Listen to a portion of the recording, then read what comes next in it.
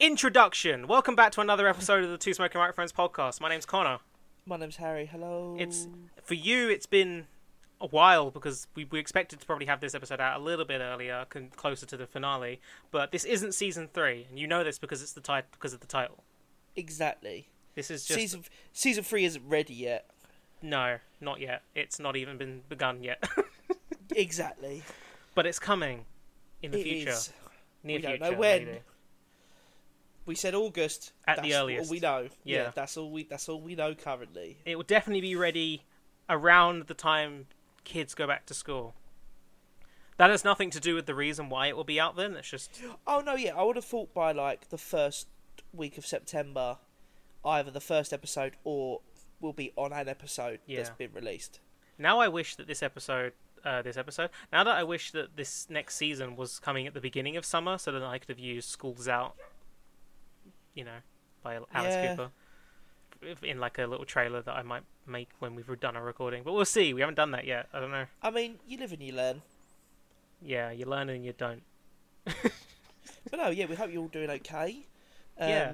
We hope you're all well. We're currently, you might hear my fan in the background. You shouldn't do because I've moved it so it's not by the mic. But we are in the middle of a heat wave. It's weird because I feel hotter at night than I do during the day. Mine's constant.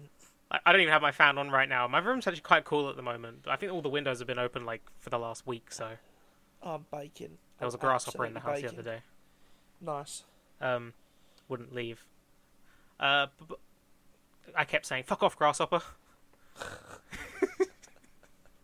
I almost forgot to say that. I was almost like, it's not funny. So how's your break been so far? My what? My break? I haven't really... I mean, my break from the podcast, you mean? Yeah. I mean, fine, I guess. It's just the kind of thing that people on podcasts that take breaks talk about, don't they? They go, "Oh, have you been up to anything?" No, I mean, we still talk. Yeah, we still keep in contact. We're still. I went to a wedding, but I feel like, did that happen? When did we record those episodes? No, you've been to the wedding since the break. Oh, okay. You said you were going to talk about it on the podcast. Did I? Oh, okay. I mean, it was a wedding. Oh yeah, I mean, it was a wedding that was actually filmed for an ITV show that's not out yet. Fuck off. Yeah, no, ITVB, so not actual ITV, but it's one of their dating shows now. It's called The Singles Table, something like that. That's amazing. Which is coming back. I think there was a show in the past called The Singles Table. It's not the same thing, but it's basically just a bunch of people that no one knew that were just there at the wedding. Some of them had been on TV before, but they haven't said. One of them said he'd been on X on the Beach. Great. Because my cousin's girlfriend was talking to them near me, so I was like, okay, now I guess I'm part of this conversation too. Are you going to be on TV? You might see me during because I imagine they will do during the ceremony shots as well, and arriving shots. So why were they at this particular wedding? Because they approached it. I mean, I imagine it's the same thing as for when your mum did Say Yes to the Dress, right? Yeah. They just know somehow they find out you're doing a wedding. I don't know. How does it work? Do you have to apply for it or? Well, my mum went to go pick up her dress. And okay, that's how it worked. It's a matter of they just approach people who are having weddings. So was it the people that were there that were filming? They weren't obviously the people you were seeing getting married. They were just on the guest list. I mean, the people that were getting married were my cousin and her husband. Yeah, exactly. So that's what I'm saying. But the people that there were just guests, as they were there as fake guests, but they didn't mingle with us. They had their own things going on. How weird. And we did hear one of them at one point say something around they were trying to push a guy to talk to a specific girl. I mean, I guess your cousin, you might get kind of, they might help pay towards your wedding kind of thing. I mean, they gave my cousin. Holy shit. Apparently. Yeah. Yeah, I'd have done that. Fucking hell. I was asked to be one of the singles by my cousin. Oh my god! But I was like, no, because I don't want to do that. I don't. And when I saw the girls that were there, they definitely weren't my kinds of people, and I wouldn't have mingled with the guys as well as the guys all seemed to get along better than they did with the girls. That's what everyone kept saying as well. The guys with themselves were just like, yeah, we've been, I don't know, getting along better than we did with the girls. Yeah, so it doesn't sound like it went well. Yeah, don't put yourself in an uncomfortable situation. But now especially on TV. I don't put myself in an uncomfortable situation. You mean like putting me in the same room with my family? I mean, yeah, I realised what I said as I said it, but and yeah, there was some family drama that hopefully the cameras didn't see, but we won't talk about that. Oh, you gotta let me know when it's going on TV. I will fucking watch it. I don't even know. I mean, if I find out, I'll let you know, but I don't know. I actually have no idea. Like, let me look up the show, see if it says anything. The Singles, not the Sungles. You looked very dapper in your suit as well. I know, thanks. Ben Sherman. Oh, on sale, because I can't afford a Ben Sherman suit, brand new.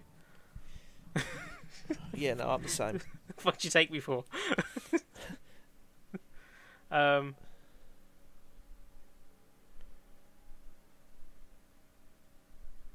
yeah, I have no idea. This has come up with like loads of things called about a band called the Singles Table.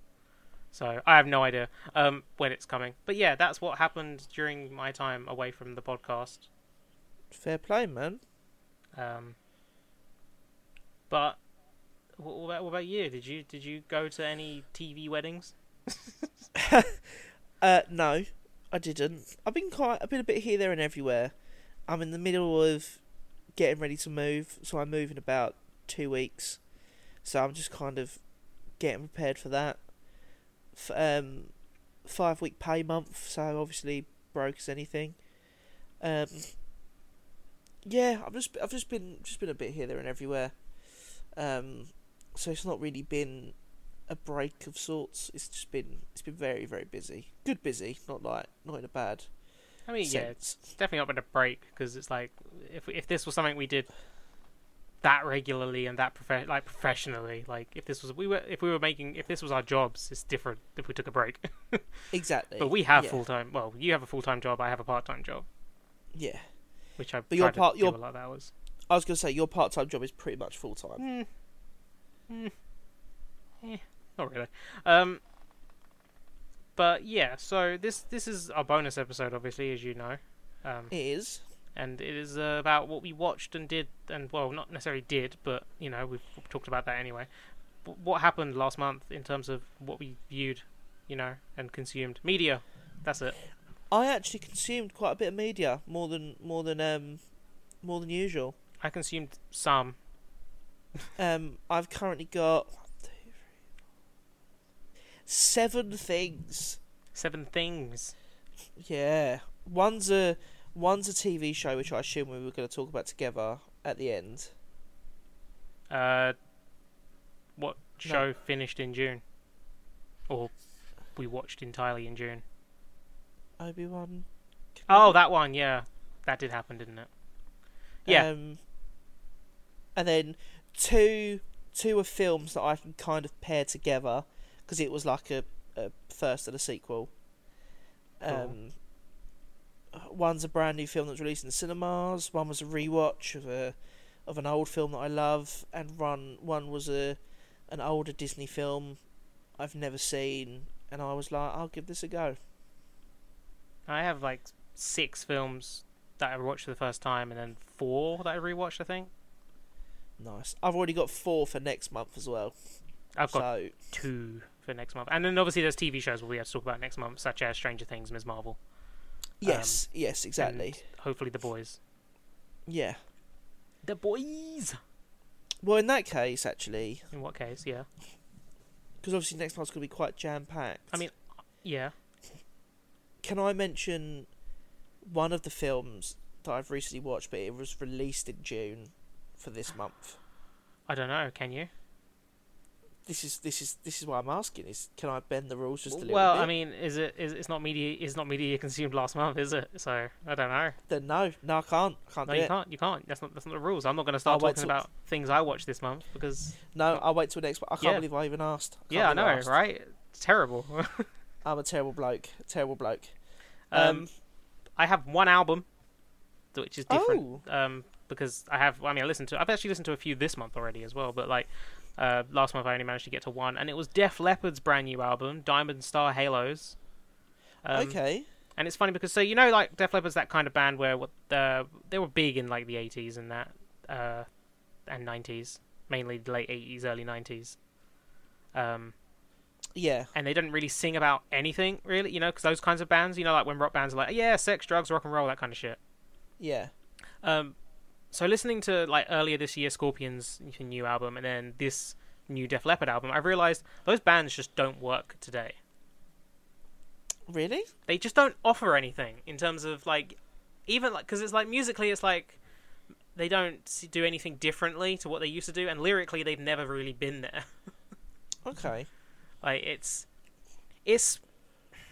odd, because, like, Def Leppard is what I don't know, I can't, their older stuff is really good, like, but if you do pay attention to the lyrics, they're not really singing about anything. It does feel like very by the books. It's almost like the way pop music is written. Like, when a rock band got really popular, they started to get, like, heavily produced and would often have songwriters, like, help.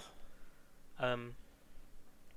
And, like, those would typically be their best albums, but then they try and continue down that, like, road, and they wouldn't innovate in any way. Okay, I get you.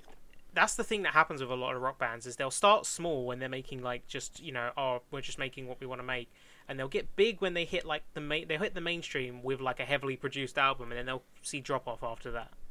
Yeah. Like, because the masses will be like, oh, that was a cool album, I don't need to listen to any of their other stuff, and then the hardcore fans are sort of like, we don't like mainstream, because, you know, that's what hardcore fans are like. But yeah, anyway, yeah, it just wasn't a very good album. There was nothing on the album that I was like, this is good. Oh, that's a shame. But their last album was similar, and it's just like, it just doesn't work today. They don't add anything. They are basically singing about the same stuff. Yeah. But yeah. Sorry, lost my voice there. I listened to an album as well. Oh. It's not a new album. It's an album that I hadn't listened to before, but it's also linked to a film that I'm going to talk about. I'll allow it. Okay, sweet. I'll talk about the album first, and then I'll go into the That's films. a reference to something that I know you haven't seen. I recognise it, though. It's you haven't watched Middleditch and Schwartz on Netflix, have you? No, not yet. It is on my list. I did add it to my list when you recommended it. I think there is a reference. Like, there is other examples of people saying I'll allow it in, like, a specific way. But there's a line said by, I think it's Middleditch, Thomas Middleditch, that says it, and he's just like, I'll allow it. Nice. I just love saying it like that. Anyway. No, I liked it, man. So I listened to the Daft Punk album for Tron Legacy. All right. Because basically, I'll talk about these three in one. So I watched the original Tron, or I tried to, and I couldn't get into it. And then I watched Tron Legacy, and I loved it. I was like, this is so good. And then I listened to the album. I just took some time. I literally just sat down on my bed and just played it from start to finish. And I don't usually do that with albums in any sense. I usually listen to it when I'm working or travelling or whatever. Yeah, and I think what plays so well in the film of Tron Legacy is the fact the music that Daft Punk did really helps to set up the environment and the world. I think that's like genuinely what I think a lot of people have said about that. Yeah, because the visuals are great. The performances are good. I really enjoyed the story, but I think the music just adds another level to it. It reminds me a bit of Hans Zimmer with Inception. Without the music of Inception, I don't think the film... I love that film. It's one of my favourite films. But I don't think the film would hit as well as it does without the music. And I would say that's the same for Tron Legacy. That's something I was thinking about with Star Wars recently, because I've been listening to mainly just bits and pieces of music of Star Wars, and it makes you realise that, like, there are some moments where it's like, for example, the obviously Duel of Fates, the fight between Anakin and Obi-Wan, like in Revenge of the Sith, those are so, like, propped up by the music. Like, they're already great as they are, but, like, you when you remember that sequence, you remember the music of the situation, like, and there's so much of that in Star Wars. And I feel like, I'm not one of those people that say, oh, the sequels are shit. I think the sequels were badly managed, but I think there are good sequels, and I think there are bad sequels. Yeah. I think there's There's an amazing sequel, there's a good sequel, and there's a bad sequel. That's how I say. But I can't think of specific moments in any of them that are like helped by the music. I think I've only got one very brief example in The Last Jedi where Snoke dies and she catches the lightsaber. But then even then, that's just because it's the theme. It's the main theme that plays. That's because it's the Force theme. But yeah, I don't think nothing against John Williams, but I don't think the music of those films. No, it didn't. Well, it's very strong. Yeah, like it was mainly with the original tracks of that. I didn't feel like there was any big like. Because that's what I mean more than anything is like with original songs specifically. Like, yeah, there are like when they reuse an older song and you're like, oh, this is really cool, like this reuse of this track in this situation. But when you're thinking about, oh, it's a track that's specifically made for this scene. So like even like the asteroid field in episode 5, I love that piece of music. Yeah, I know. Yeah, it's been your favorite for. It's one of my favorites. Years. Yeah. Yeah. And then when it comes to, I mean, almost all of Revenge of the Sith, like all the way from soundtrack. So in the soundtrack specifically, it's like starting at. Let me quickly go to it because I have it listed as part of something because it's a sequence. I always listen. They're not in order on the album, but the track Anakin's Betrayal, Enter Lord Vader, and Anakin's Dark Deeds, those 3 in a row are incredible. Yeah, because it paints the entire situation. Yeah, like the Anakin's Betrayal was obviously the Order 66 sequence. Enter Lord Vader is when he's, I think that's the bit of music when he's going to Mustafar and when Anakin and Obi-Wan are outside the Jedi Temple, or is that in Anakin's Dark? No. And then there's Anakin's Dark Deeds when he's killing everybody at the on Mustafar as the Chancellor's doing his speech. Yep. Yeah. Again, Anakin's Dark Deeds has the bit of music when they enter the temple and they see all the younglings' bodies. Oh, so and good. It works, like, and it's just like I can play the scenes in my head with just that music. Oh yeah, 100%. And but yeah, sorry, that's a tangerine, but it's tangerine. No, but that's exactly for me. Yeah, it's exactly why Tron Legacy works. I think it's a great film. But I was listening to some of the tracks yesterday actually while I was working, and I could picture exactly what had happened in the film just through that track. And really great soundtracks allow you to do that because they help to build the world and it helps you really immerse yourself into it. Yeah. So for anyone that hasn't seen it, I think I'd seen it when I was little and I didn't really like it. I didn't really remember it. I would 100% say give it a watch, give it a chance because it is a really, really interesting, really immersive film. I think, and it's from the same director as Top Gun Maverick as well. Oh yeah, it is, isn't it? Joe Kosinski. Yeah. So Joseph I would highly. Kosinski. I don't know if you've ever seen it, but no, I'd definitely I used it. to have the original Tron on VHS at my dad's house, but I never watched it. See, like I said, I watched half of Tron, and I really couldn't get into it. And then I was worried that I wasn't going to be able to watch Tron Legacy because I didn't understand. I didn't watch Tron, and it's not really. They give you a little recap at the start, kind of thing, like, oh, this is the basic premise. You don't, and through exposition, you don't really need to have seen the first one. No. It helps, but it's not necessary. Joe Kosinski making sequels that are better than the original? That's a trend. Yeah, I know. But yeah, they're my first 2 films and unexpected album. Now I'm just... it's funny because now I'm looking through like a list of like... We could probably do an entire episode on like soundtracks, like pieces of music that help like specific scenes. I'd be into that. Like, that'd be so good. I have so many examples just from looking at my favourites. Maybe that's a season 3 idea. Just a one episode thing. Yeah, we pick like 3 or 4 tracks each. I feel like it could even be a matter of we just discuss loads of different ones. Like, come to mind. Like, not necessarily come to mind. Like, we can go and look at them and then be like, here's a track that I think this scene, this one. You know what I mean? Like. There you go. There's a season 3 exclusive. We'll be talking about soundtracks at some point. Like example of films that can do that. It's like Transformers can do that for me sometimes. Not necessarily more that when I was younger, the Dark and the Moon soundtrack definitely. Yeah. But now it's more I just like listen to that music because it helps me with my writing. But there are so many like examples of like music that helps scenes. I've got. Oh, yeah. You know what? Maybe that should be episode 1 of series 3. Yeah, it can be. Because I am really into that idea. Like I can find one example right here, which I know you will know, and I know you based on because I can see what people are listening to on Spotify that I'm following. I know you listened to it the other day. And it's the music that plays in the end of time. Yeah, Validation. Yeah. Oh! Like that. Obvious examples like portals from Avengers Endgame. You know what? It could be more than just one episode. I feel like we could talk about this for a few episodes. That's something that we could talk about for a while. Maybe it could be cut into a few episodes, but we'll see.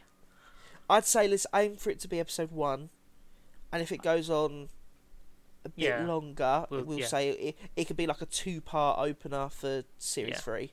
I also think there's a matter of it's not necessarily the music has to be great or the scene has to be great, but even nostalgia can help that. For example, like this isn't an example I would say is actually really good use of music in a scene, but in Dragon Ball Z, in the English version, in the English dub, when Goku goes Super Saiyan 3 and the music that plays in that scene, like that entire scene is just like in my head, ingrained in there forever. Yeah, that's fair. So that's another example of like where a piece of music helps a scene, even though it's not the original music in the English dub. I think it can also apply to films that might not be that great, but the music is so good it kind of redeems the film a little bit. Maybe I don't know if music can save a film, but like not save a film, but like so for example, The Amazing Spider-Man 2. It's not a great film. I think it has some redeeming features personally, but I know a lot of people don't like it. But for me, the Gwen and Peter theme that is so kind of consistent throughout the film that Zimmer does, and then which ends with Gwen's death, but it's such a kind of a sweet piece of I want to say piano, and it's such a beautiful, lonesome track. I've never actually heard much of that soundtrack on its own. Like I haven't seen the film in years, so no, exactly. And I was listening to that track recently, and it's become one of my favourite tracks. I don't like the film that much. I mean, I need to rewatch it, but I think as a track, it's beautiful. It's like how there's a piece of music from The Incredible Hulk that I absolutely love. I also think that film's great, but like obviously it's not a film that's beloved by all. But I think the soundtrack for that film is incredible. Yeah. And well, pardon the pun. You should watch The Incredible Hulk again. You really should. I do. Me and Maddie are thinking of just doing another rewatch of the MCU. We said if we do, yeah. I've not even finished one. We did it last year, I think. But we said if we do it, we'll include Incredible Hulk this time. The only watch through of the MCU that is complete for me is me watching them the first time. Like anytime I've started rewatching them, I've never finished them. Well, here's the thing. When I did it with Maddie last year, it was the first time I had properly sat down and fully from the start to end game watched them all. I've never done that before, really. It was her first time as well, wasn't it? Yeah, exactly. Yeah, so that helps, definitely. If you're watching with somebody else as well, that helps. And, yeah, she's just really been in the mood to do it again recently, and I was like, yeah, I'll do it, why not? It's a nice kind of weekly, right, let's sit down and put this on kind of thing. If I had that person to watch all those with, then that's a different matter. But I couldn't do it on my own. Just like you're bored, Yeah, that's fair. You'd be like, oh, I've seen Iron Man 1 and 2 so many fucking times. Yeah, that's fair. I don't like the first Thor. Well, there we go. Season 3 exclusive. Episode 1 will be music. Possibly episode 2 will be all about soundtracks. Soundtracks in popular media soundtracks in things that we like. It could be films, TV, games. I can't think of any specific. I like soundtracks of games, but I can't think of moments. But we'll just talk soundtracks in general. Yeah. I have a few favorite video game soundtracks. I know you do, probably. Yep. I think it will end up being a 2-part episode. Yeah, we'll get to that. Oh, that makes me so excited. Hey, at least we know what we're going to start season 3 with. So yeah, that's all. That's a because also it means we can. I can take. I mean, I listen to soundtracks all the time, but it means I can actually take some time to probably listen to them and be like, no, it's research for the podcast. I'm doing this for. I have a top track. The way I'll explain this more on the actual episode, but on the way my soundtracks are laid out is I have a soundtracks playlist that's everything, and then I have them split up into like MCU, Doctor Who, Harry Potter. Yeah, I have that. All that stuff, and then I have. So all that's in separate folders, and then I have one that's called All, like I just said, that's everything just in one big fuck off folder that I'll listen to periodically. So would you mean just all the soundtracks or everything? So because if you're listening, I don't know how it works on apps, but if you're listening to Spotify on desktop, if you have a folder that has loads of playlists in it, you can shuffle that entire folder. Yeah. So basically, can you do that on the app? I don't think so. So I might have made this quite confusing. So I'll start again. So I've got a folder called soundtracks. That's just a folder, and then in that folder I've got playlists. So I've got a playlist called All, which is all of my playlists just put into one big fuck off playlist. Yeah, basically. I used to do that. Yeah. And then I've got them separated into like Marvel, Harry Potter, Doctor Who, whatever. And then I have also an extra playlist just called Top Tracks. But even that just Top Tracks is 289 hours long. So I'm a big fan of the soundtrack. I think it's fair to say. So I feel like I'm going to be talking about it for fucking ages. Yeah, I'm looking at you can't shuffle the folder on the app. But yeah, on the desktop you can shuffle the entire folder, so you wouldn't need a playlist that's all. Oh, okay. Because then otherwise you just have duplicates. Yeah. Like, yeah, you can literally, I would show you if I could, but... No, that's fair. I'll have a look into it. I'll do a bit of research and I might but I know amend it. It depends on what you... I mean, I know you use Spotify to listen to, don't you? So. Yeah, I use Spotify now, yeah. Yeah, I have a soundtrack faves playlist, which is still my favourite soundtrack tracks. It's mainly so I didn't want soundtracks in my liked songs, because I obviously like a lot of songs, and it, like, you know, when you obviously I like a lot of songs, but you know what I mean, you know, when I press like on them. And I didn't like it when I'm trying to just shuffle something while I'm around and it's just playing soundtrack stuff occasionally. I'm like, I want more song music, like songs when I'm walking around. Yeah, give me something metal. So I just stopped liking them and just put them into playlists instead. Like, so I have all my soundtrack favorites. I already have like I said, I have a folder that's got everything in it anyway. Yeah. Like, I have Marvel folders, multiple, because I have all the TV shows in separate folders. That's fair. I have video games and shit like that. But then I also have my writing playlist, which is just it's all soundtrack stuff, but it's specifically stuff that I listen to when I'm writing. Yeah. Because I specifically want to narrow down what I listen to when I'm writing. It's different. Yeah, I get that. Stuff that actually is going to help with the atmosphere of it all. But yeah, that's next episode. The next episode we talk about. It's good to know what we're actually going to talk about for that episode. Oh, I'm excited. So we should actually carry on with what this episode is really about. I was going to say, yeah, we really need to move on. You go next. So I've mentioned 2 films and an album, so you can mention some films. So, I'll segue from you. On the topic of Joseph Kosinski, I watched Top Gun Maverick at the beginning of June. Okay. Which is a good film.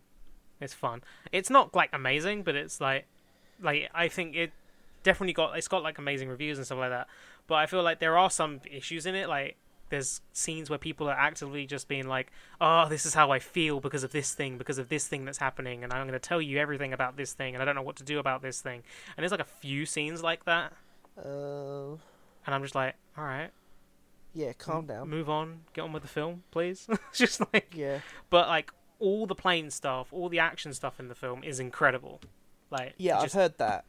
Like, that's the stuff in the film that is really like just what sold it to me. But like, there's a lot of dead air in it as well. Oh, okay. Not loads. Like, it's the fact that like it's basically universally loved by audiences is like telling, but I think it is based on the action alone. Like people are love. What the reason why people are loving like the romance they're doing in it isn't like I don't care. Like Yeah. But like I get. I'm just like we're not here for this anyway. This is just part of it. This is like our punishment for actually enjoying this film. So let's just sit through this bit to get to the good. Yeah. But the film has a lot of consistently good stuff. Like it's well spread out. Okay. And it's just it's a lot of fun. Oh, good. I haven't been to see it. I just haven't really had the chance. I guess I'll get more onto that next month in terms of what I've been able to see this month. Like I only got to see one film in cinema in June. Which let me double check. That's actually, only one film in cinema, which I'll get to obviously in a minute. But, I'm glad it's good. I'm glad you had a good time. Yeah. So who goes next? Me or you? Do you want to do another one? I technically did two because I did Tron and Tron Legacy. That's true. You did. But I also did. I mean, you did an album as well. Damn it! I'm behind for once. Haha. So I'll move on to the next film. I watched that new Adam Sandler film, Hustle. How was that? It's good. It's very interesting. It's very weird because I didn't realize in the film that like every single basketball player in the film is a real life basketball player. Oh shit. Like even the main character, even the character that he's supporting throughout it, is a real basketball player. I was like, I didn't even know that. I didn't even know that. Like. So I was like, oh, they're all very good though. Like they're all doing good work. Yeah. So it's obviously a fictional story, but it's still like obviously because I mean, yeah. But yeah, no, it was really it's fun. It's fun. I think it's just good. It's just a good like film, good sports film. Okay. I like sports films. Adam Sandler's good in it. I think I want him to do more good. Yeah. But it's like it's one of those ones where it's like I've watched it. I think it's good. I'll never watch it again. I'll probably forget about it soon. But like I liked it.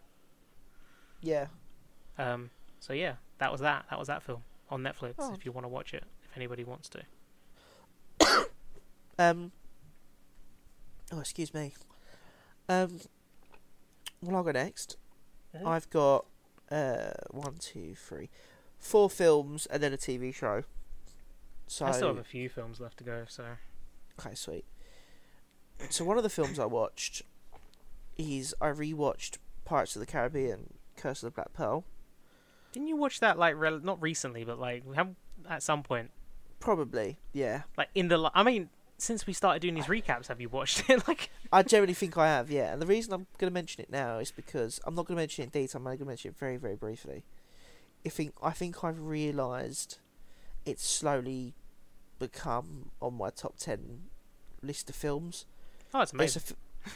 It's a film that I very often now turn back to when I'm just kind of like need that bit of escapism, or if I'm having a bit of a shitty day. I've realised I'll more than likely turn that film on. Whereas in the past, I've not really realised it until now how much I love that film. So yeah, I watched that. But the 2 films I will mention in a bit more detail is I watched for the first time Prince of Persia: The Sands of Time. Your audio's cutting out a little bit for me. Obviously, I know you're recording separately, so what did you say? Repeat. Oh, sorry. I watched Prince of Persia: Sands of Time. Okay. And it's not awful. I thought it was alright. Jake Gyllenhaal puts on this weird accent throughout it. He goes very deep voiced and is like, "Oh yes, I am the character." I don't even remember it because I saw it when it came out in the cinema. Bloody hell. So yeah, it was alright. It's a fun Disney action adventure film. Disney? Yeah, it's a Disney film. Is it? Oh yeah, it is. Well, Jerry Bruckheimer. Yeah, so yeah. So yeah, I wouldn't say it's amazing by any stretch. Like I gave it 3 out of 5, I think. But it's just fun. It's just a fun time. It has 2 Spider-Man villains in it. Does it? Yeah, because Alfred Yeah. Molina's in it. Oh shit! Yeah, of course he is. He really loves his ostriches. Yeah, I forgot he was in it. Only thing I remember, at some point, there's a character who's going to go and try and shoot Jake Gyllenhaal or something, and he's like, "No," and Alfred Molina's like, "No, you might hit a bird." Yeah, no, yeah. That's all I remember from that film. Always remembered that line. Oh, what a guy. But then Kingsley's in it. Toby Kebbell's in it. Do you remember Arterton? It's a pretty good cast. I do want to rewatch it just to see, like, because my cousin was really obsessed with it for some reason. I think he played one Prince of Persia game, and he really wanted to go and see the film, and he liked it. But I think at the time I was like, yeah, that's alright, and then I just forgot about it. Okay. Like, I wasn't as into, like, I wasn't that critical of films back then. I would have watched anything and liked it. So yeah, but I don't remember it. So I think, and then after that, I thought I'd seen this before, but obviously not. I watched properly for the very first time Galaxy Quest. Oh, you watched? That's good. That's a good film. It's fucking brilliant. It's so fun. It's just until recently, someone mentioned it. I can't remember. I think it was on a Weekly Planet episode, because they did a Star Trek retrospective thing. Yeah. And it made I forgot that Sam Rockwell's in it. Yeah, it doesn't take itself seriously, but in doing that, it has quite serious moments, I think. And it just ends up being... It's just a really funny, entertaining film. My favourite thing about it is it's said on even on Wikipedia, it's here, Star Trek fans voted it the 7th best Star Trek film of all time. Yeah. It is. It's just Star Trek. No, it is. It's a Star Trek film. Like, it's... Yeah. So, yeah, I had an absolute brilliant time. The cast is great. Oh, yeah. The story's so much fun. The aliens are just brilliant. Yeah, it's just such a good time. I don't remember the gag of the aliens. What was their... They're like, they like go... Like, they're... And then they... Hello, we speak like this. I remember... yeah, Rainn Wilson's in it. Yeah. It's a good film. I remember Maddie turned to me at one point and went, "Is that fucking Dwight from The Office?" I was like, "Yeah." This is his first film. Yeah. Justin Long's first film as well. Is it his first film as well? Yeah, it's his first. It's his acting debut film. Yeah. But yeah. Oh yeah, he's one of the fans, isn't he? Yeah. Yeah. That is a good film, actually. I've only got a film and a TV show left after that, so it's over to you. I've still got a few things, so off you go. I watched a film called Black Dynamite, which was made in 2008, I believe, but it's a blaxploitation film. Okay. Do you remember blaxploitation in 2009? Do you remember blaxploitation? We studied that. Yeah, it rings a bell. We watched Blackula. Oh yeah. You might not have been there for that. No, I saw Blackula. Is that genres or film movements? I want to say that was genres. Is blaxploitation a genre? Yeah, subgenre. Okay. It's written by a few people, but one of the writers is Michael Jai White, who plays Gamble in The Dark Knight. He's the guy that the Joker cuts his mouth. Yeah. Enough from the clown. Yeah, that guy. He's basically when I watched this, it's like that's him. Jesus, I didn't even notice it. Like, he's kind of unrecognizable. But it's making fun of blaxploitation films, but it's like it is a blaxploitation film in itself. Okay. But I watched it purely because of it was actually a Dungeons and Daddies one of their Patreon things. They were talking about like funny lines from films that they remember and stuff like that, or funny lines from things that they remember.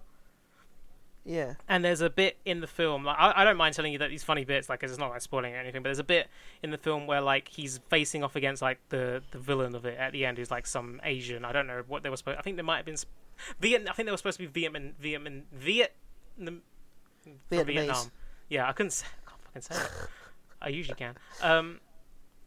And like, yeah, he's fighting him and something like that, and then like I think he had the guy from Vietnam, because I don't know if I can say Vietnamese. There we go. He throws like almost like a boomerang weapon, but because it comes back to him, I think. Yeah. Or someone does. And at one point, when he's fighting Black Dynamite, because that's his name, nice. The boomerang thing comes into the room and cuts off the bad guy's arm, and then Black Dynamite just jumps in front of him and goes, "Ha ha!" Oh wait, let me see. He's like, "Ha ha! I touched that shit before I walked in the room." It's like, what? Amazing. And then like it's so funny. And then there's like other scenes, like there's a bit where he walks into a room full of like the black criminals that are like selling drugs and that on the streets, and he's like, "I don't want anybody to sell drugs in this community anymore." And then one of them's like, "But Black Dynamite, I sell drugs to the community." It's just like, it's so funny. And what was the other bit? There's some kids that are like, where they're like walking down the street, and like there's some kids playing on the street, and the woman that Black Dynamite's with is like, "Oh, this is my friend." And he's like, "Black Dynamite," and then or something like that. And then one of the kids is like, "My mom says my daddy's name is Black Dynamite, and my mommy says my daddy's name is Black Dynamite." And he's like, really awkwardly like, hush up, little kids. A lot of cats got that name. Outstanding. It's so dumb. And like, there's one point early on, where like you see the mic like drop into the screen a little bit, because their films were quite cheaply made back then. Yeah. And like you see the mic like dropping into the top of the screen, and like Michael Jai White, obviously as Black Dynamite, is like looks up at it a couple of times, like fuck off. It's just, it's really dumb. It's so fun. That. I love that. I had to buy it, I think, on Amazon Prime. Oh, fair play. To watch it, and I was like, I really wanted to watch it. I saw it was on there. I was like, oh, it's on there to buy, and I was like, how much is it? I think it was like £2 or something like that. I was like, fuck it, I need to see this film for myself, and it's good. It's entertaining. Oh, good. And I guess I shall move. Wait, what? Have you seen Lightyear? I haven't had a chance. I can talk about Lightyear then. I've heard really mixed things though. I've heard like it's just okay. My favourite thing is some of the Letterboxd reviews for it. I had the same for next month. The film that I was asking to talk about earlier is Jurassic World, which I'll talk about next month. And some of the Letterboxd reviews for that is fucking. I didn't. I should just. Me and my mum were gonna see it, and I was like, I've just seen it's got a terrible review. So, did you still want to? She's like, no, I'm not. I don't mind. And I was like, yeah, I don't think I've ever liked a Jurassic Park film. So, Chris Pratt lassos a dinosaur in the first 10 minutes. Fair enough. Sounds about right. That doesn't even sound like the worst thing. Anyway, a human outruns a raptor, but a raptor can't outrun a motorbike. Next month, Harry. Sorry, it's just. So, the reviews for it on Letterboxd. In 1995, this was Andy's favourite movie. In 1995, Andy was a stupid, dumb, fucking idiot loser kid who loved a bad movie.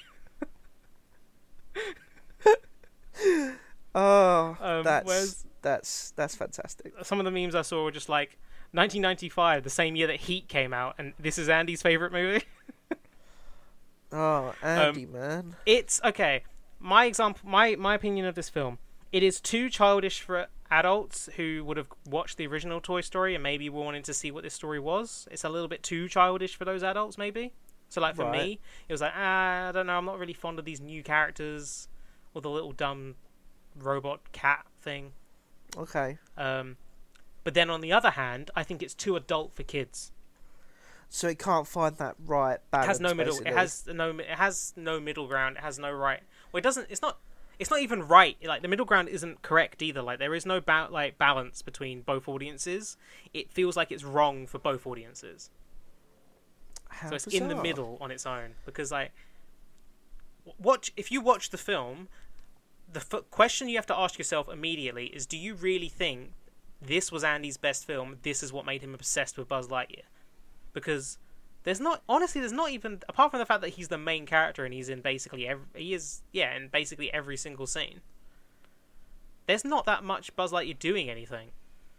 Oh. Like, they were on the same planet for the entire film. That's a bit boring. Like, and it just, I mean, I don't know, it wasn't, I don't think it's bad, because I still was like, hey, it's alright, it's still like, I'd like to see them do more with it, it looks good. Yeah.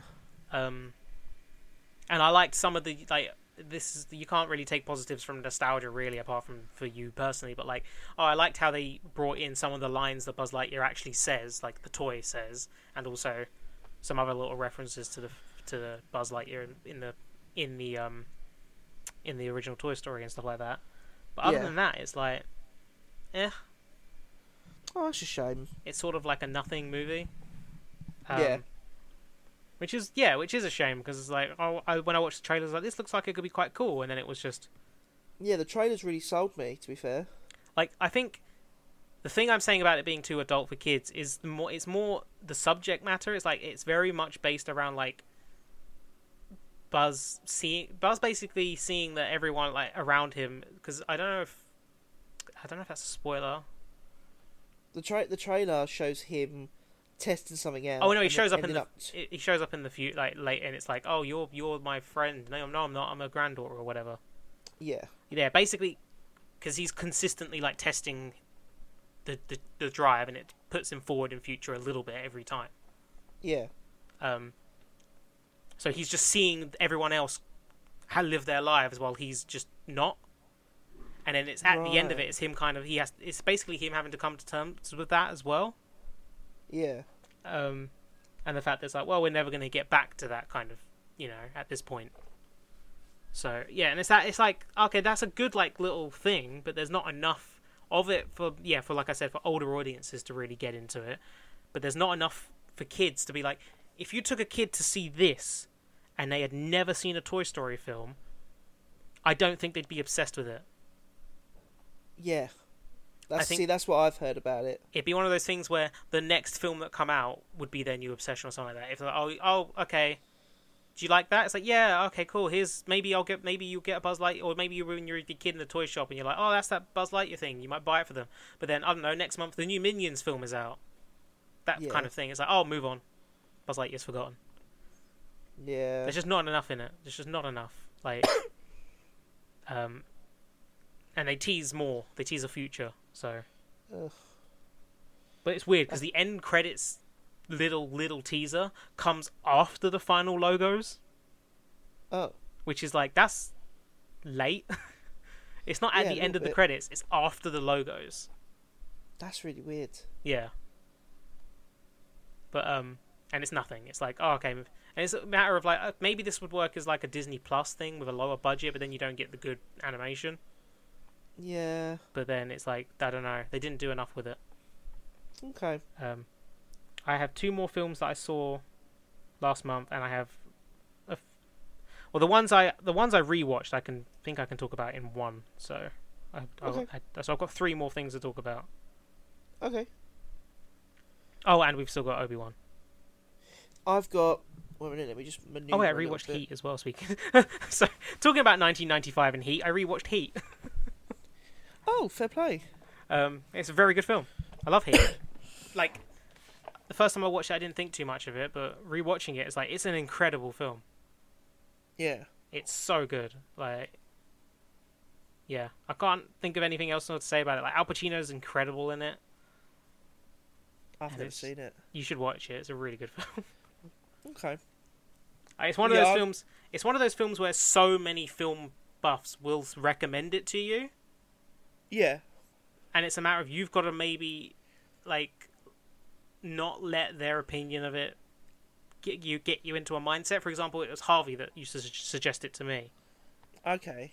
And when I first watched it, I was like, yeah, that was alright. But when I watched it of my own accord, I was like, this is incredible. This is a really good film. Right, I get you. Because it is nearly 3 hours long as well, so... Jesus. Well, yeah, it's just... that's all I can really say about it. It's just a really good film. Like, watch it, don't watch it, that's up to you. I think you should watch it, but I don't want to... force someone to watch it. Yeah, I don't want to be like, you should watch it because it's like the best thing ever and stuff like that. I don't want you to think... See, that was me originally with Mad Max. Harvey, again, was talking about how it's one of the best films ever made. And that's all anyone said. Yeah. And I watched it and I was like, yeah, it's alright. That's a bit... But that was different in the sense, when I watched it after I'd heard it... Did I watch it? Well, I went home and brought the Blu-ray specifically because everyone was talking about how great it was. I watched it, wasn't blown away by it. And then I watched it last year, just off the cuff. I saw it on Now TV, and I was like, you know what, I'm gonna give this a go again, and I fucking loved it. I was like, this is outstanding. It's maybe a matter of like when people are being you're wanting to like it when people are being so positive about it. Like when people, I think that's maybe part of it. Like when it's a matter of you've maybe because for me it's come from seeing clips and that of like it and being like of Heat, for example, and being like, oh, you know what, that's a really good scene. I might go back and rewatch the film. Yeah. And then realizing, oh wait, no, that is a good, like, you know, that is a really good film. I think Heat's a slow burn as well, though. So. Right. Okay. But like, yeah, I get what. I can't remember when I watched Mad Max, if it was before uni or during uni. But I know I saw it either before or in first year. That's what I. I think you watched it a similar time to me in first year. Yeah, I'm trying to think. I think I already had the Blu-ray though. Yeah. Like, 'cause I think I bought it when I was living at home. That's why I'm not sure when I watched it. But I might have been when I was in uni. And I loved it. Like, I thought it was incredible. Yeah, I love it now. I think it's absolutely outstanding. No, but I know, there are definitely... There's a lot of those kinds of films where it's like the first time you watch it, you're like, second time you're like, that's really good. Yeah. But yeah, so yeah, I watched Heat. Good film. I liked it. Nice, man. Well, yeah, I've only got one film left and then Obi-Wan Kenobi, so you can carry on talking if you want. Okay. I'll go for I was about to say I'll go for an older film and then go for a film that came out more recently than the actual older film. But I mean, this film, older, it feels older. I don't know why. I watched Juno. Okay. You know, Elliot Page, Michael Cera. Yeah. That Juno. It's a good film. It's just a good coming-of-age film. Okay, fair play. Don't know what else to say about it. It's funny. It's just endearing. Yeah.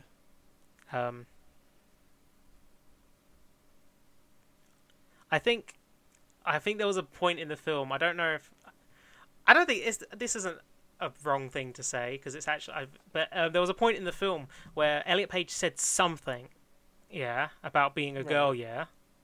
And I was just like, but you're not a girl. Right. Well, that's not a bad thing to say because he's not a girl. So. You know what I mean? Yeah, exactly. Yeah. So I was just like, when I watched it, I just said to myself, but you're not a girl. I just found that amusing in my own little head. Yeah, I get you. Speaking of Elliot Page, so many people want him to be the new Flash.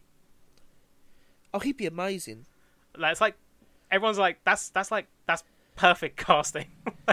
I mean, there is a part of me that would love to see Grant Gustin get to do it on the big screen because he is so good as the character on the small screen. But if they came out and was like, oh no, we're casting Elliot Page in this role, I'd be like, that's fucking genius. I get why they'd want someone different for the big screen than Grant Gustin because he has played the character for a long time, and they've done all those stories on TV. They want to do something for the films, obviously. Yeah, he might not want to relive the stuff. Do it all again, Yeah, because some of the stuff he's done in the show have been outstanding. He's an amazing actor. Yeah. So that's another thing. Is like it's a matter of like Sony fans being like, we want this person to do it, and it's like he might not want to be like the Flash forever. Yeah. He might be like, let me move on eventually. Yeah. But yeah, if they cast Elliot Page, I'd be I'd be psyched with that. So I'll do my last film, and then you do yours, and I'll do my rewatches, and then we'll do Kenobi. Yeah, sounds good. So my last film is older than Juno, but for some reason I decided to talk about Juno first. It's Rushmore, which is Wes Anderson's second film.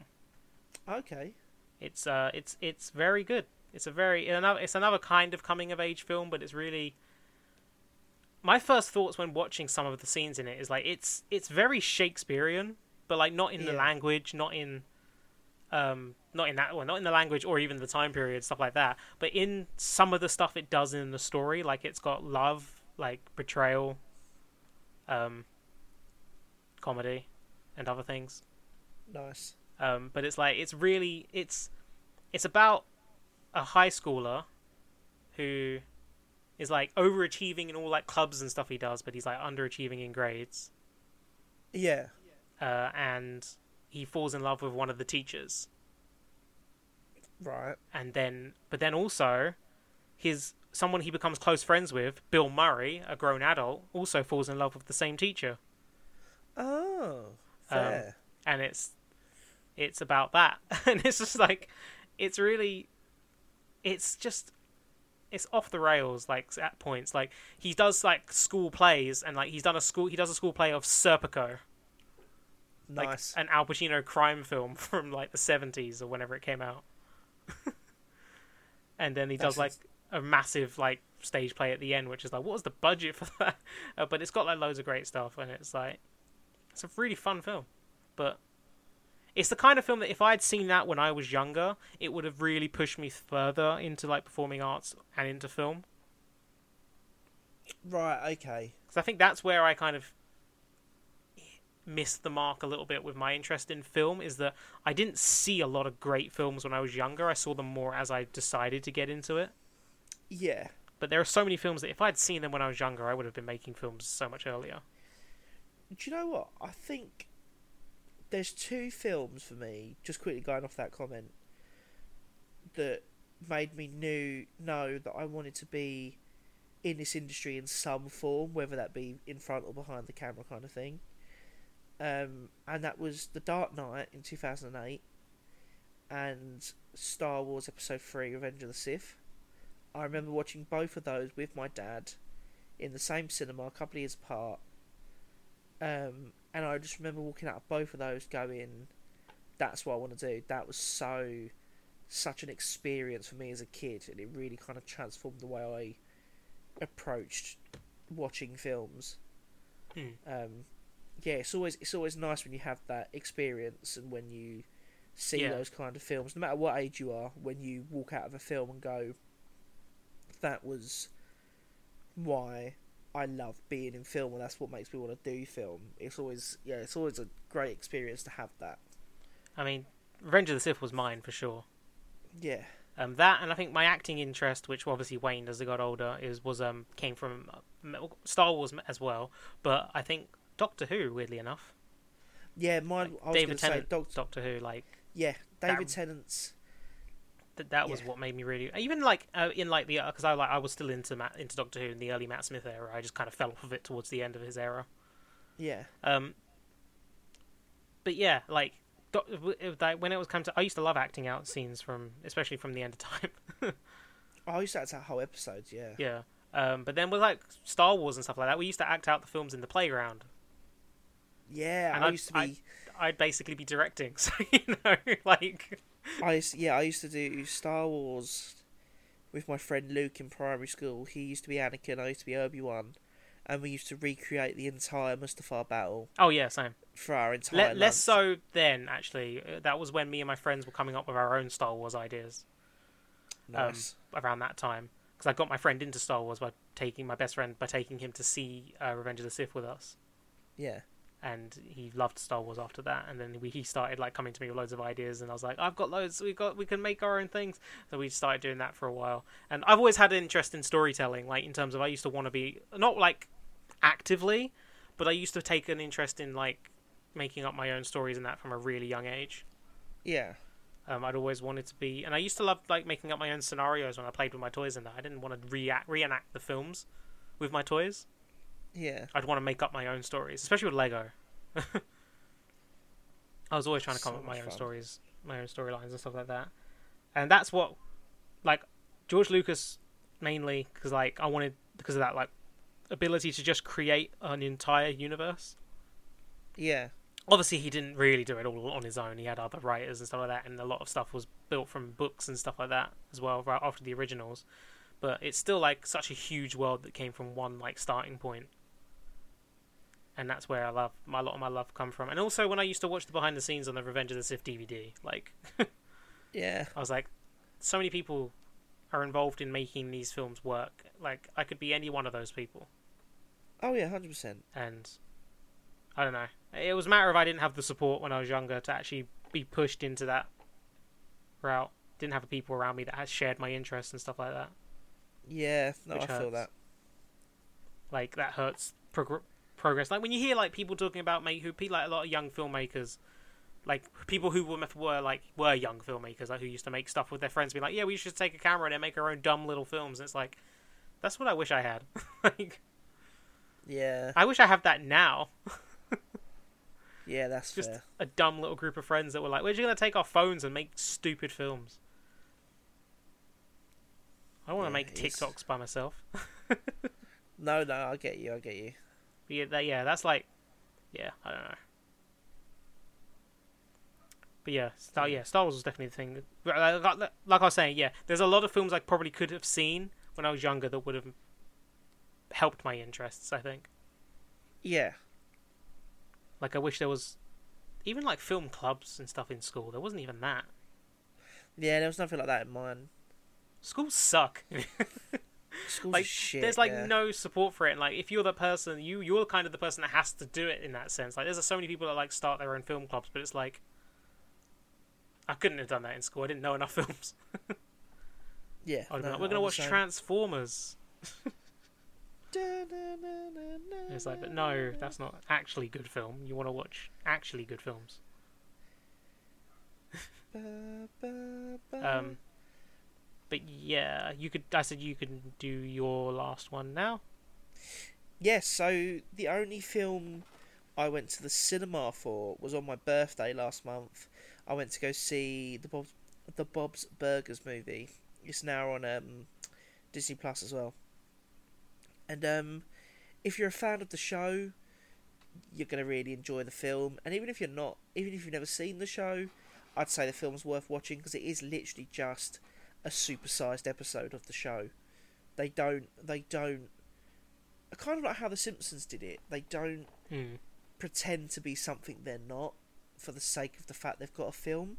They've just gone, we've got a chance to tell quite a supersized story as opposed to a 25-minute, we've got an hour and a half. Let's just do what we do best. And that's what they do. It doesn't feel like they're I didn't come out of it going, oh, that wasn't Bob's Burgers, that was just some Hollywood thing. It was completely itself all the way through, and it was funny, it was endearing, it's like a murder mystery. Just a real load of fun. And I do recommend it to anyone. Even like I said, if you haven't watched the show, give the film a go, because it will.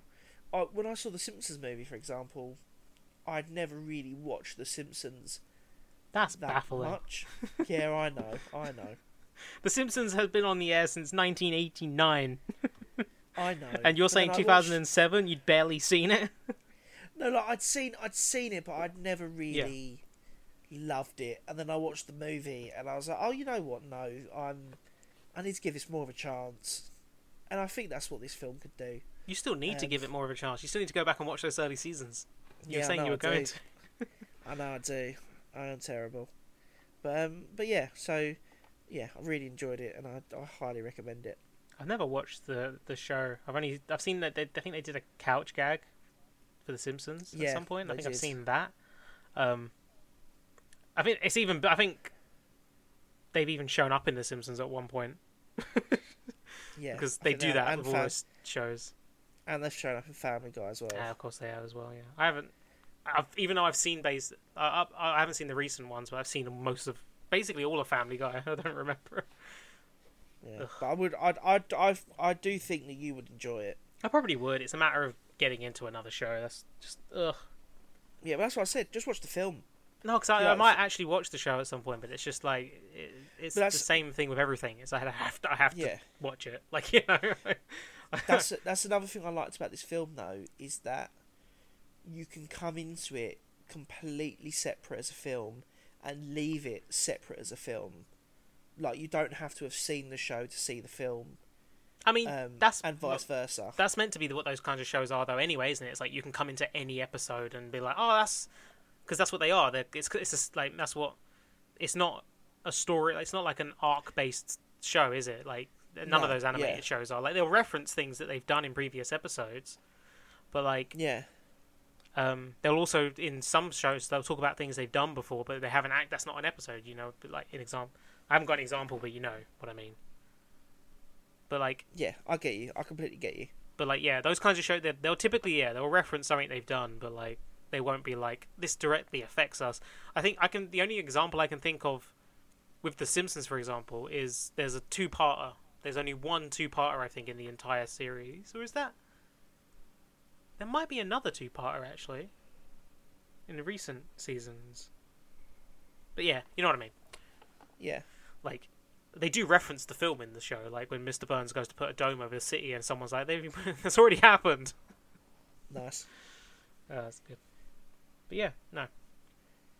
But yeah, go to your rewatches. My rewatches, well, apart from the Heat, we've already talked about Heat, but my 4 rewatches that I haven't talked about yet, 4 of them. Fucking hell. You've seen them all, so it won't, it'll be easy enough to talk about. Yeah. We rewatched from the 3rd to the most recent one, Mission Impossible. Oh, okay. Because I watched Top Gun Maverick and was like, I want some more Tom Cruise for a little bit. Oh, fair. So I watched Mission Impossible 3, Ghost Protocol, Rogue Nation, and Fallout. I love Rogue Nation. I love Fallout, obviously, but I love Rogue Nation. I love and Ghost Protocol. I love all 4 of them, but Ghost Protocol is 100% my favourite Mission Impossible film. Really? Yeah, I fucking love Ghost Protocol. Because I think what it is, it's the first one that shifted towards that kind of film. And that, while I think, okay, yes, Rogue Nation and Fallout, what they've done is they've raised the stakes and they've raised, like, the action of it. Yeah. What Ghost Protocol did was started that. So, like... Yeah. I don't think any of... Ghost Protocol is my favourite, but I don't think any of them are better than any of them. I think all those 3 are the same, like, in quality. They're amazing. On the same par, yeah. They're all amazing. Yeah, like, I do need to rewatch them. They're incredible action movies. I think the 3rd one's great. The 3rd one's incredibly tense. Very tense. But then, yeah, Ghost Protocol, Rogue Nation, and Fallout, I think, are equal quality. But I love Ghost Protocol more. That's fair. But there are reasons. There are like specific reasons. Like, for example, I don't think you see this as much in Rogue Nation and Fallout, but in Ghost Protocol, every single thing that happens while they're on the mission is down to luck. Yeah. Like, things are always going wrong, and they just get lucky. Yeah, I agree. 100%. Like, when Tom Cruise is climbing up a building and, like, he's like, oh no, now I have to jump from this, my cable's not long enough, I have to swing into this window and jump. Like, he almost misses it, and it's lucky that he gets caught. Like, and it's like... So good. It's like, obviously nothing's gonna happen to him, though. Like, but it just always feels, yeah, that's what I mean, it's just always luck. They're always just about getting the thing done that they need to do. Like, Jeremy Renner almost falls onto a giant thing and gets impaled, but it's lucky that he gets stopped in time. Yeah. Oh, it's fucking great. They're so good. I've been meaning to rewatch those 3 for a while, actually. There is some people that really love the second one. Based on what they've said about it, I want to rewatch it, but I also don't, because I didn't like it the first time. Yeah, the first 2 I'm not too bothered about. Yeah, the first one's it's just a bit slow, I think. Yeah. Like, the third one the third one also starts in media res. Like, you starts with that interrogation scene, doesn't it? Yeah. Which is, like, towards the end. But there's specific, like, so there's a specific part in Ghost Protocol that I really love, and it's really dumb that I love it because it's so in your face, on the nose. Oh yeah. And it's when they're at the party where they were trying to find the target they need at the party. And they're like, Tom Cruise is walking by a fountain, and like the music is going along as like you see bits of water jumping along in the fountain. Yeah. And then the music not crescendos, but has like a high note of like success when Tom Cruise spots the person, and also the last bit on the fountain with the water just shoots directly up. Oh yeah. And it's like, it's so obvious that like that's that's meant to, obviously represent. He's looking, he's found them, like, but it's nice. Like, I love it. It is good. It's like, it's dumb stuff, but it's like the kind of dumb stuff I'd want to do in a film. Like, be like, because it's like everything's working in the scene to let you know what's happening. And it is obvious, what's happening. Yeah. And it's also Brad Bird who directed that one. Yeah. And you knew he wanted to make a spy movie because he made The Incredibles, which isn't a superhero movie, it's a spy movie. Oh, yeah. It's what it feels like. It's a superhero movie. It's so fucking good. And then Michael Giacchino does the soundtrack for that one. Yes. But yeah, then does. Rogue Nation's great. That's because Ghost Protocol is also the one where they blow up the fucking Kremlin. Yep. That's Ghost Protocol. I always forget it's that one. Like, I was talking about it. I was like, fucking, the things are, like, he climbs the Burj Khalifa, tallest building in the world. Yeah. He runs away from a sandstorm. Well, he doesn't get away, but you know what I mean. There's that shot where he's running away from it, and it obviously catches up with him, and they do the chase through the sandstorm. Yep. They blow up the fucking Kremlin. That's so good. A nuke very narrowly misses hitting the city. Because it deactivates seconds. It deactivates and pings off the side of a building. Yep. It's like, what the... It's like, that film has so much going on. Jeremy Renner's introduced in that one. He's really good in it. He's great. And it was pre-Avengers as well, that film. Yep. Oh, but then, yeah, Rogue Nation's great and Fallout's fucking spectacular. Yeah, I need to rewatch it. I didn't like Fallout as much the first time I saw it. Like, okay. I thought it was great. Like, I put them all on, like, the same level. But, yeah, Fallout was the one where I was like, I think people had talked about, again, it was one of those matters of everyone loved it. Yeah. And I was like, I don't see what this has done special that the others haven't done. And it's true. Yeah. I don't think none of them have done anything that's truly more special. It's just, like I said, I just love Ghost Protocol. Yeah, I'm excited for the new one. Yeah, same. I think Ghost Protocol was when I that's when I got into it. Because I was like, Mission Impossible 1 wasn't great. Mission Impossible 2 was boring. Mission Impossible 3 was good. Like, really good. Yeah. But then Mission Impossible 4 was like, oh, I'm on board. Oh, no, I'm exactly the same. 4 is what got me. I was like, oh, shit, these are great. Yeah. And I watched them all in, like, not all of them, but I watched those 4 in, like, the space of a week originally. Yeah. But yeah, they're good action films. Very good action films. Very good. I'm looking forward to the next one, and that will be a good action film too. Oh yeah, 100%. I also love that there's that interview. Well, there's not an interview, but there's Henry Cavill was talking about how he wanted to jump out the plane, and Tom Cruise was like, "Look, I've been training for this for a very long time, practices and everything. If you just join us now, if you jump out of the plane, you'll probably kill everyone." Oh, I do like that. That's funny. Because Henry Cavill was like, I've been training in like one of those wind tunnel things or whatever they're called, like, you know, where they pretend they're just hovering there. Yeah. And like learning to move and stuff like that. And it's like, yeah, but this is with a crew and everything. Specific actions you got to do and stuff like that. Because obviously Tom Cruise actually did that. He actually jumped out of the plane, but Henry Cavill didn't get to. Tom Cruise just like seeing how he's gonna fucking try and kill himself next. Yep. I don't think that's what it is. He's just very like, I want to do these amazing things that nobody else has done. Yeah, and I mean, fair play to him. And each one, he's like, I want to do something bigger than the last. I want to just keep going. Yeah. Keep going until you can blast me into space.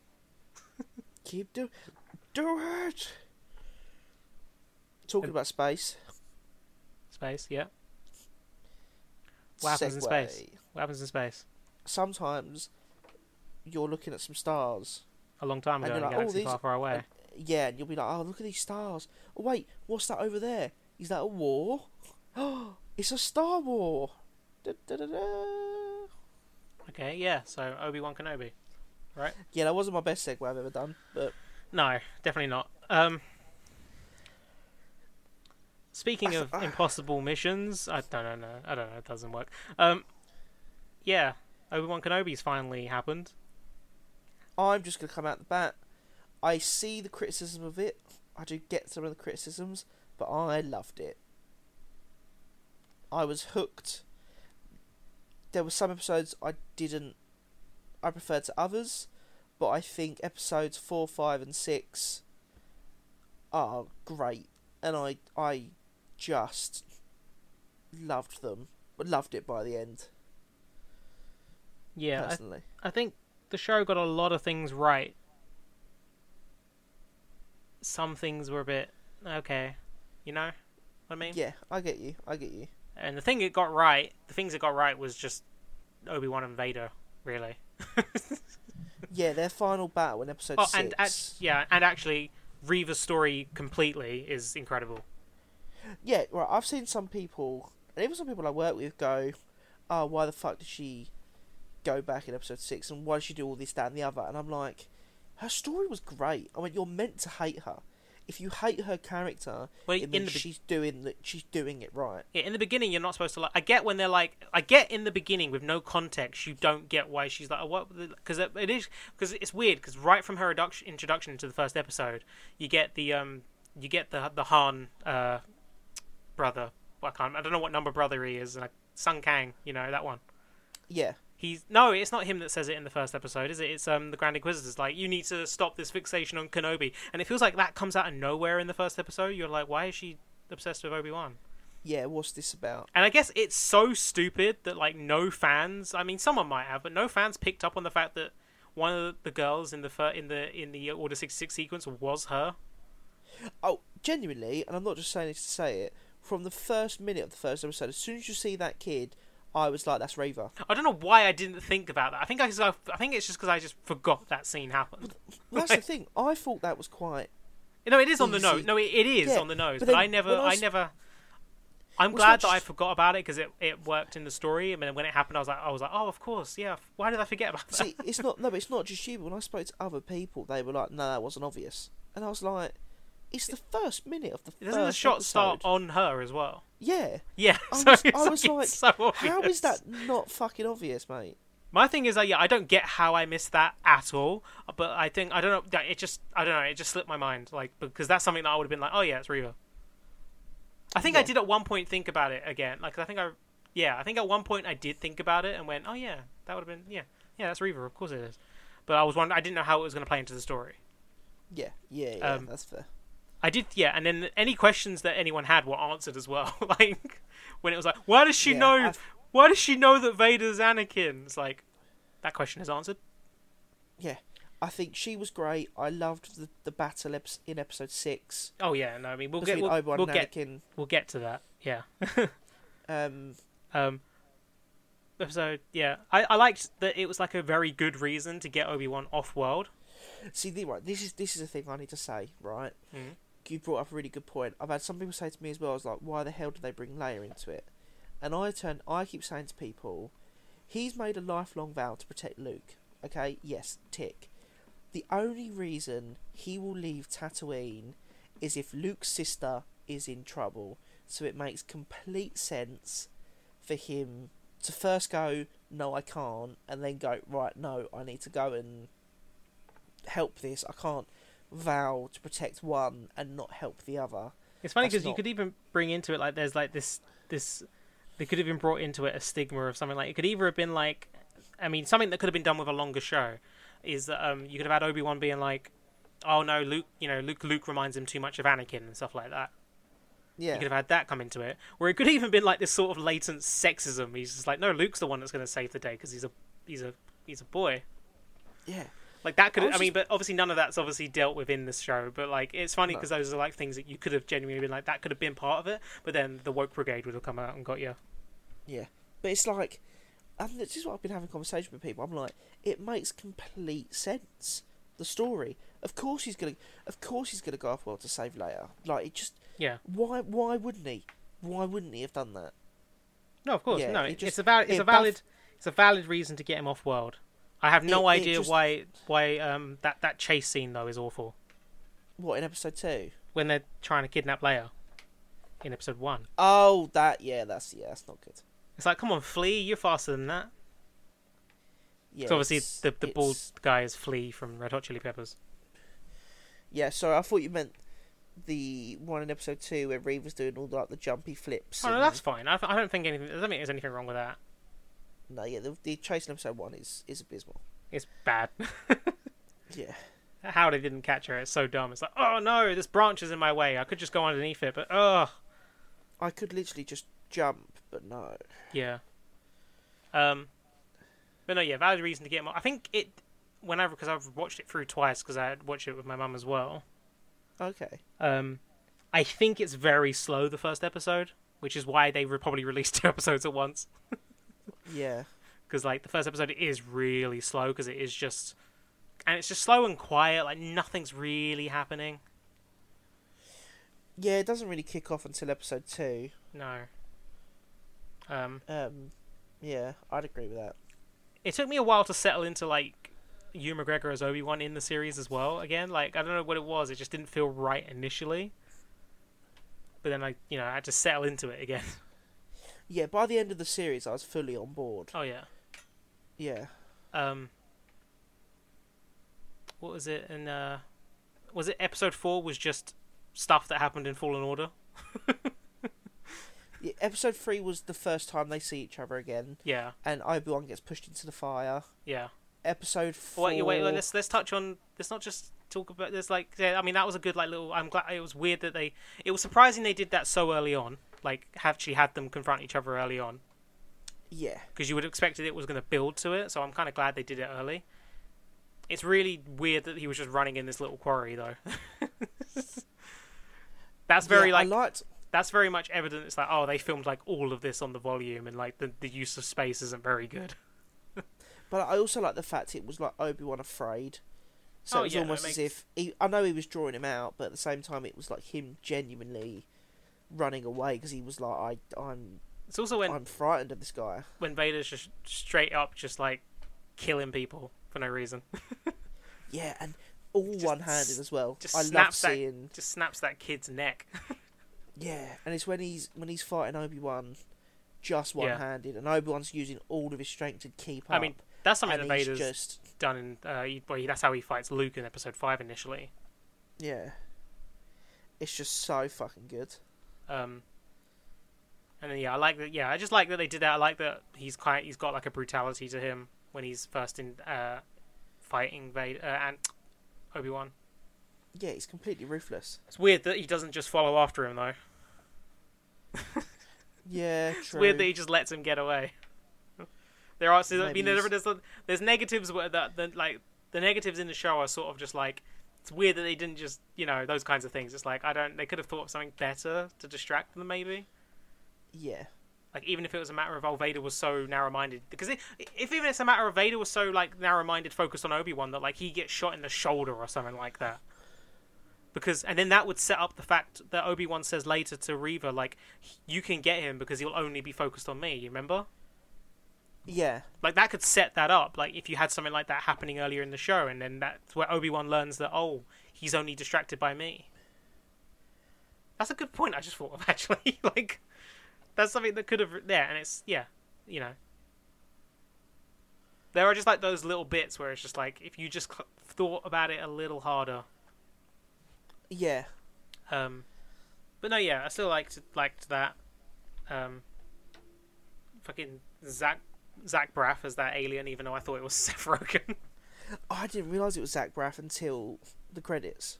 I didn't know it was Zach Braff until someone said it was. Fair. Like, I was like, even when I watched it the second time, I was like, it doesn't sound like him at all. I get that he's probably putting on a voice, but, like, you know what I mean? Yeah.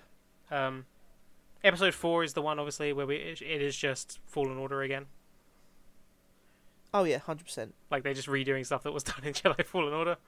It's like, we're running through the tunnels of the Inquisitor place, and water's flooding in, yay. Still good. Like, it's not... but it's like, we've seen it before. Yeah. I did like, Obi-Wan, like, using his lightsaber in the dark and that. That was cool. Yeah, that was good. Again, I think... That was a tweet like someone to do with Sam Witwer, because he was like, first he kills me and then he steals my moves, because Starkiller did that as well in the Force Unleashed games. Nice. First he kills me and then he steals my moves. Loved that. So good. And in episode 5, my biggest negative, I don't know. My biggest negative with Reva and Obi-Wan's interaction in that is she asks him a bunch of questions that are easily answerable. She's like, why weren't you there? I was off fighting Grievous. Why didn't you stop him? I was off fighting Grievous. Yeah. He's like, I don't know. He's very like contemplative when she's asking him those questions, but they're all easily answered. Like, Obi-Wan shouldn't necessarily feel bad about that specific thing, because he wasn't there. Like, yeah, you could say I feel bad because I wasn't there, but you weren't there for a reason. Yeah. You were fighting Grievous. Exactly. You were, like, in a battle with General Grievous. Like, life or death. You didn't know what Anakin was doing. And even then, it didn't actually happen until, like, basically after you'd killed Grievous. But yeah, you know what I mean. Like, yeah, I get you. But then, again, Vader in that, where he just pulls down the ship. That's cool. That's fucking sick. It's not Starkiller pulling down a Star Destroyer, but you know what? And then, obviously, his fight with Reva that ends with the Grand Inquisitor coming in going, "Hello, Grand Inquisitor." No, he's like, hello, no, anybody who gets stabbed in this show survives. It's a wonder why we just leave them. Because obviously, Reva, it shows us that Reva got stabbed as a child by Anakin, or Vader. Yeah. And then she gets stabbed again, and they're just like, we're just going to walk away and leave you here now. This ain't gonna... We did it once, we'll fucking do it again. And it's like, okay, so 3 times in the show we've seen that someone got stabbed in the torso. It's one of those people twice, and they just survived. Like, I can get them surviving, but it's like, surely you'd know to do something different. And I get, like, that is an example of lazy writing for me, because I get they didn't want to kill Reva in that scene, but I don't get why Vader didn't just kill her. Yeah, I agree. But then obviously we don't get the cathartic ending for her story, which is a very good ending for her story. Yeah, I liked it. I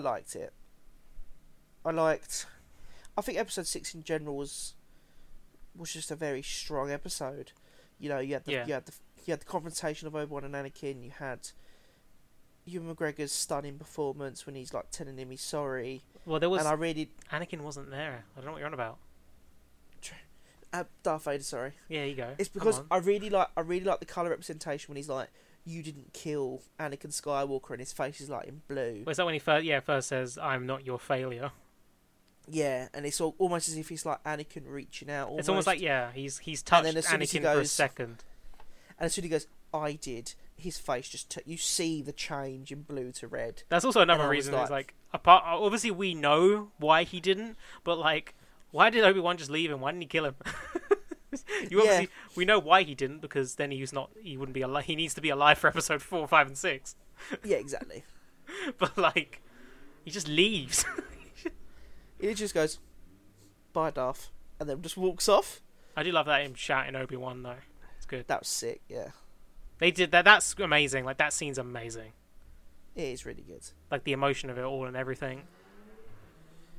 The Vader Anakin's, you know, him being, "You didn't kill Anakin Skywalker, I did." That's so good. Yeah. And the fact that you can see his face as well, and it's just like, oh. Even though Clone Wars, like Rebels did that, it didn't, like, it was only a bit of his face. That one was like a lot more, and it's actually like live action, so it's actual performance and stuff like that. Yeah. That's all good. Episode 5 also had was it episode 5 that had the flashback as well? Yes. Yeah. Yes. Which was obviously kind of telling the story of the episode as well, the flashbacks. Yeah, I like the flashback as well. No, it was really good, apart from the fact that they could have de-aged him. Yeah, I do see that criticism. Like, he is, however old he is now, and he's supposed to be playing a 19-year-old, but... Yeah, it would have made sense if they de-aged him, but... Even, just a little bit. Yeah, overall, I thought it was fun. Oh, no, wait, no. And it all ends, of course, with the reappearance of Qui-Gon Jinn. Yeah, which was weird. Because his voice is so much stronger, like, his accent is so much stronger. Yeah, it's weird, but I understood why they did it. Actually, I didn't like the ending of episode 6 because there was just too many endings. Like, Obi-Wan's been like, I say goodbye to my little cave. Now I've got to go and say hi to little Luke. And, well, no, sorry. First it's I've got to go and say bye to little Leia. Now I've got to say bye to my little cave. Now I've got to say hi to little Luke. And then hi to little Master. And it's like, and that's like, that all happens after we get the scene of Vader talking to the Emperor. True. Yeah, I don't know. I wasn't bothered by that. No, obviously, no, I'm not. I wasn't bothered by it. Like, no, as in, I didn't care that it was there. What do you mean, the Vader Emperor stuff? No, I didn't. No, that wasn't like that wasn't. I get. It was very pointless, to be fair. That scene. Yeah. Like, I don't think it added anything apart from like Vader being like, "Oh no, I don't like Obi-Wan. I don't need him. Fuck him." I think it was just a chance for them to get the Emperor in it. I mean, they're probably just like, "Hey, Ian, do you want to come and do another scene for us?" And he's like, "Oh, it's Palpatine returned again." Yeah. Somehow Palpatine has returned. Ugh. But yeah, I think overall the series' biggest negative was its pacing issues. Yeah. Because it could have been a film. Oh, 100%. Like, yeah, there's a lot of stuff in there. It just wasn't necessary. It was pulled out a little too much. But there's some really great moments. Like, we haven't even talked about. Like, there's a great moment between Obi-Wan and Leia in Episode 3 on Frack's like Frack. Oh, what when they're talking about? Frack? Was it Freck? Like, when they're talking about Leia's mother. Yeah. Yeah. I think Leia's great. I think the actress that plays Leia's great. I thought she was fantastic. Yeah. It also shows more and more that Leia should have been the real chosen one instead of Luke. She's so much more competent. Yeah, I think overall I just really fucking enjoyed it. And if Leia had been the Luke, she wouldn't have just run away. Exactly. I think Luke. That's when people are always like, Luke wouldn't have run away, and it's like, are you sure? Yeah, he would have ran away. His family got turned to skeletons, and he ran away. Pretty much. It's also, I love people talking about how it's like, how many stormtroopers do you think it took to take out Owen and Beru? You know, they would have fought back. Yeah. To disintegrate them as well. That's why people think Boba Fett killed them. Yeah, I like that theory. Be fucked if they ever meet each other. Yeah. Again. True. Boba's like, I killed your family. Like a panther. Like a panther. But no, yeah, I think it had what I wanted. The Obi-Wan show. But I don't know, it could have been better. Yes. I wasn't see that. I wasn't disappointed. I liked it, and it had what I wanted. But like, yeah, I think it could have been better. Well, let's end this bonus episode by saying, or asking the question: would you give Obi-Wan a smoking microphone? We haven't talked about that for any. We haven't done that in ages. Would I give it a smoke? Would I give it a smoking microphone? I feel like it's nice to do. I feel like it's nice to let's just do it this one more time. I don't know. What did I give it? I would. What did I give it number wise? I give it a 7 in total. That's because I rate each episode and I give it an average. And my average matched out to 7. Yeah, because like I think the first 2 episodes, it was the nostalgia of it that got me. When they had that little recap of the prequel trilogy beforehand, I was like, oh, I'm all in. And then I was like, oh, these were great. And then I watched them again. I was like, yeah, it's not as great as I maybe initially thought. Seeing it again was helpful. Yeah. Just looking to see if I actually have those anyway. Yeah, I do. But yeah, no, I think it was like, yeah, I don't know. Yeah, I think it had enough stuff that I wanted overall. So I don't know. Yeah, I have to give it a smoking microphone then. I haven't got any other options. Good man. But I might dampen the smoke. You know, who knows? That wouldn't work. They would still keep smoking if you threw water on it. But yeah. I guess that brings us to the end of our... I guess so. What are you looking forward to next month? This month that we're halfway through. Many things that I've already seen. I still need to watch more things. I've only seen 2 films. Better get on it. And like I said, we have a few shows to talk about. We do. But that is next month. That's something you have to wait for. Yeah, you've got to wait for things that we've already mentioned that we're going to be talking about next time, like The Boys and Ms. Marvel and Stranger Things and Thor: Love and Thunder. And then if we haven't got a normal episode out by then, we will definitely have information to tell you about the new series. Probably. If we have, and it might be the same information. Who knows? Yeah, but as always, thank you so much for listening. We do really appreciate it. We appreciate all your support, and thanks for sticking by us during this break as well. You can find us at Two Smoking Microphones on all elements of social media. That's Facebook, Instagram, Twitter. We've also got an email, twosmokingmicrophonesPod@gmail.com, and we have personal Twitters. So Connor's is at Connor Jordan _96. I always forget. Yeah, it is. It is? So, yeah. It is? You sure? Yeah. You sure? And I am. And I am Harry Young Edits on Twitter as well, where you can find both access to all of our other projects and all the stuff we've got going on. But Whoa. yeah, I think that's. Unless you got anything else to add? Nah, nothing. Just enjoy your scones. Enjoy your scones. Yeah, that reference we make all the time. I don't remember what. Yeah. Yeah.